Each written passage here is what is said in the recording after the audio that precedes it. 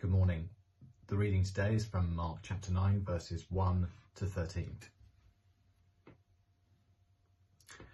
And he said to them, "Truly, I tell you, some of you who are standing here will not taste death before they see that the kingdom of God has come with power." After 6 days, Jesus took Peter, James and John with him and led them up a high mountain where they were all alone. There he was transfigured before them. His clothes became dazzling white, whiter than anyone in the world could bleach them. And there appeared before them Elijah and Moses, who were talking with Jesus. Peter said to Jesus, "Rabbi, it is good for us to be here. Let us put up 3 shelters, one for you, one for Moses, and one for Elijah." He did not know what to say. They were so frightened. Then a cloud appeared and covered them, and a voice came from the cloud, "This is my son, whom I love. Listen to him." Suddenly, when they looked around, they no longer saw anyone with them except Jesus. As they were coming down the mountain, Jesus gave them orders not to tell anyone what they had seen until the Son of Man had risen from the dead.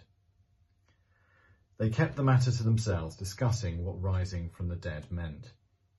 And they asked him, "Why do the teachers of the law say that Elijah must come first?" Jesus replied, "To be sure, Elijah does come first and restores all things. Why then is it written that the Son of Man must suffer much and be rejected? But I tell you, Elijah has come, and they have done to him everything they wished, just as it is written about him." Great, let's keep Mark chapter 9 open. I'd love you to have sight of that as we work through the passage bit by bit, but let me pray to start with. Heavenly Father, we remember that request that some people made in Jesus' lifetime.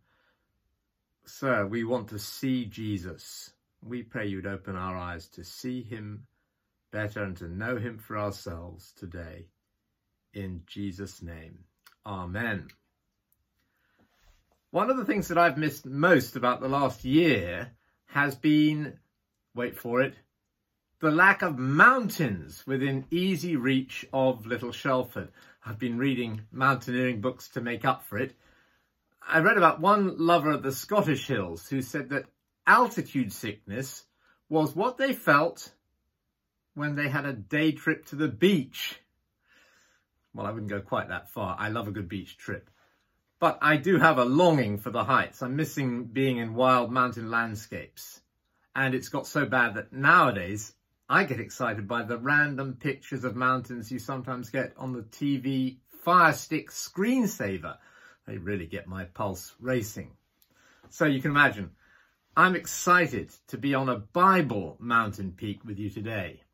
What we had in our reading is just what we all need to lift our eyes at the moment. Not just from lowly South Cambridgeshire at roughly 14 metres above sea level, but wherever we might be. You see, our perspective is very earthbound, with 101 things that conspire to keep our eyes glued to ground level. Homeschooling, health issues, holidays, will we or won't we? Even having a wider focus, concern for our country's future or global issues. That doesn't necessarily help. We might look outwards, but we still don't easily look upwards. And our Bible reading today is an invitation to gain height. Mount Hermon, the probable scene of the Transfiguration, is over 2,000 metres, as it happens with the Golan Heights ski area a bit further along that plateau today. It's a striking thing that mountaintop experiences feature in both Old and New Testament in the Bible. In the Old Testament, on Mount Sinai, that's where Moses received the 10 Commandments, and he also asked God, "Show me your glory." And here in the New Testament, there is a glimpse of glory as Jesus was transfigured in the presence of Peter, James and John. And as verse 3 puts it, his clothes became dazzling white, whiter than anyone in the world could bleach them. Up on that mountaintop, they saw something which was out of this world. Don't we all need that ourselves today? Where we left things last Sunday, there had been a promise of glory, and given that Jesus was heading towards rejection and crucifixion, that was important. Maybe you're wondering what we really mean by glory. Sounds great, Simon, but what does it really look like? Jesus had said, if you follow me, you will suffer with me, but you are on the winning team. Glory means an ending to the suffering and an upending of all the opposition to Christ and his people, to evil in the world. You get a little hint of what was involved when Jesus spoke about the great day in the future when the Son of Man comes in his Father's glory with the holy angels. He was saying that people might be ashamed of Jesus now, but on that day it will be different. He will be dazzlingly brilliant, supernatural, out of this world, with a retinue of heavenly beings that will blow the mind. Football teams sometimes have big victory processions when they win competitions. I think I'm right in saying that only one English team have won the treble, the Cup, the League, and the European Champions League before. That was a great celebration with open-top buses and streamers. Well, followers of Jesus Christ have a much bigger and better victory parade to look forward to, for a cause which is infinitely more glorious than any other human achievement. The one who suffered for their sins, the person in history who least deserved to suffer, who lived the most amazing life, he will come out top.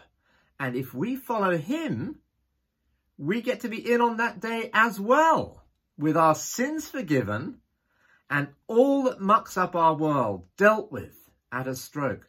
All the disappointments and difficulties of our life now just seem like a pinprick. And that was the encouragement Jesus had for his followers then. So chapter 9, verse 1, and he said to them, truly I tell you, some who are standing here will not taste death before they see that the kingdom of God has come with power. And then this glimpse of glory was given them, the mountaintop experience which gave them and gives us perspective for life at ground zero. Now again, God's people had things like this before. The cloud, for example, when they built the temple in the golden age of King Solomon, a supernatural cloud filled the temple, symbolizing God's presence. And this event is similar. A cloud symbolizing the glory of Almighty God. That's important. Glory doesn't just mean splendor, it means God's splendor. It's not just about the victory over evil and an end to suffering. It is that, of course. But that happens because the God of infinite glory steps in. You don't get glory pure and simple. We're being called to encounter the God of glory and to fall down before him. Nothing is ever more important than that any day, but especially at the moment. So come to the mountaintop with me for a few moments, please. Did it really happen? That's a fair question, isn't it? With the dramatic change of Jesus' appearance, or a voice booming from the clouds, or Moses and Elijah showing up for a meeting with Jesus, two characters who hadn't been seen for hundreds of years.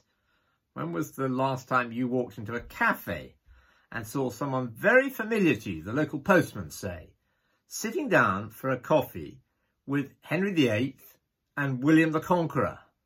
This is not the sort of thing that happens every day. So, did it happen?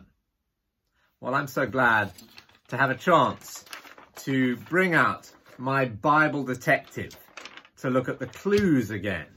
What are the clues? just in verse 2 that this actually happened. After 6 days, Jesus took Peter, James and John with him and led them up a high mountain where they were all alone. Notice the timing. It was 6 days, not 7 days, not 5 days, after Jesus had made that prediction that some of them standing there at that time would live to see the kingdom of God come with power. Notice who were the witnesses? Peter, James and John. They'd been standing there with Jesus 6 days earlier, and here they are with him 6 days later up the mountain. There were a few times when they got to see things which not everyone else did. When Jairus' daughter was raised from the dead, in the Garden of Gethsemane, the night before Jesus died, and here. Their names are part of the retelling of each incident, a bit like a sort of witness's signature. So you could have gone up to them and asked Peter, James and John, what actually happened when Jesus brought that little girl back to life, or when he spoke with Moses? And this is what they would have said. There he was transfigured. His clothes became dazzling white, whiter than anyone in the world could bleach them. And there appeared before us, they would have said, Elijah and Moses, who were talking with Jesus. Here's another clue for us. The 3 disciples might also have owned up to what they said as well as what they saw. Verse 5, Peter said to Jesus, Rabbi, it's good for us to be here. Let's put up 3 shelters, one for you, one for Moses, and one for Elijah. He didn't know what to say. They were so frightened. That's an interesting clue, because once again, it's a realistic picture of the disciples not getting everything first time round. Peter didn't know what to say. Then another clue, as another sense is involved, what they heard as well as what they saw. That's in verse 7. Then a cloud appeared and covered them, and a voice came from the cloud. This is my son, whom I love. Listen to him. And I love the little eyewitness detail in the next verse as one more clue. You get the sense that Peter, James and John are looking left and right to see who's gone where. Verse 8, suddenly when they looked around, they no longer saw anyone with them except Jesus. Hey, where on earth have Moses and Elijah gone? It'll be hopeless to have 2 out of 3 shelters empty. So, did it happen? Well, the clues are there to suggest that we are in the realm of fact, not fiction. So, what does it mean then? What was going on? I was watching some home movies of the fireworks from the Chinese New Year this week. A dazzling man-made display in the darkness. But this was on a different scale. Jesus' clothes were whiter than any human launderer could get them, or brighter than the most awesome firework display. Just for a moment, Jesus became visibly what he always was invisibly. The Bible says God is light. In him there is no darkness at all. That's what Jesus was like before he walked the earth. It's what he's like now in heaven. In fact, the Bible says that God's design plan for the angels in heaven is to have as standard issue 2 extra wings, not for flying, but simply to shield their eyes from the amazing sight of the glory and majesty of King Jesus. In one sense, he really is out of this world, you see. He is Almighty God. It made a deep impression on the disciples. So, says Peter, we didn't follow cleverly invented stories when we told you about this, but we were eyewitnesses of his majesty. Or John says this, we've seen his glory, the glory of the one and only. So in that dazzling brilliance, the disciples saw straight away that Jesus of Nazareth, the carpenter's son, was none other than the almighty, eternal God. And that made all the difference for them. Now, we're not going to focus on the conversation they had coming down from the mountain in verses 9 to 12, because they come off the mountain down to planet Earth and ordinary life with a bump. They've had a glimpse of glory. They've tasted the power of the kingdom of God. But for the moment, that is all it is, a taste. Jesus is not yet proclaimed as king, and his forerunner, John the Baptist, has been killed, as he will be. That's the real world we all know. This is reality for the time being. But the mountaintop says to all of us today, don't be flat earthers. The full reality is something we can't see, or rather someone, capital S, we can't see. There is a God in heaven, and he has come after us in his Son, Jesus Christ. So we must listen to him. The voice from heaven couldn't really make it any clearer than it did. Moses and Elijah were God's great messengers. Well, Jesus is even greater because he is God himself, God's glory made visible. So above all the noise in our lives, we must listen to him, give him attention. Can I encourage you to do that, to get time alone to do it? Maybe as a project for Lent, read a gospel, Matthew, Mark, Luke or John, to get a ringside seat on what the original eyewitnesses saw. And pray as you do for God to open your eyes to know Jesus better. My wife Susu had an uncle, Tony.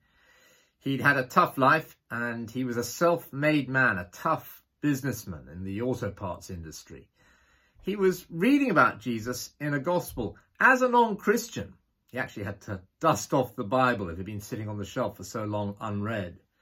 And he had one of those rare moments where it really was as if he heard the voice of God saying to him, "You know, Tony, that's my son."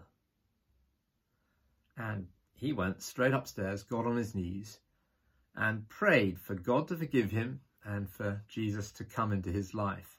Now, you may not hear an audible voice like that as you read a gospel, but that encounter with Jesus is something we all need, not just knowing about him, but knowing him.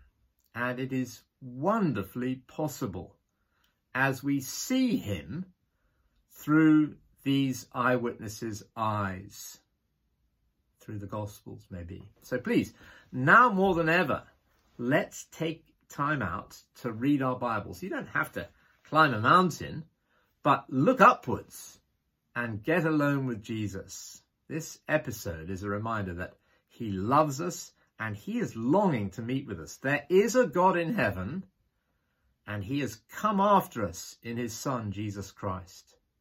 So we must listen to him. Let's take a moment to pause now. Just a moment in this first instance, but perhaps you can do so often in the coming days and weeks, to stop and pause. A moment's quiet, then I'm going to say some words from a lovely song to close. Let's be quiet.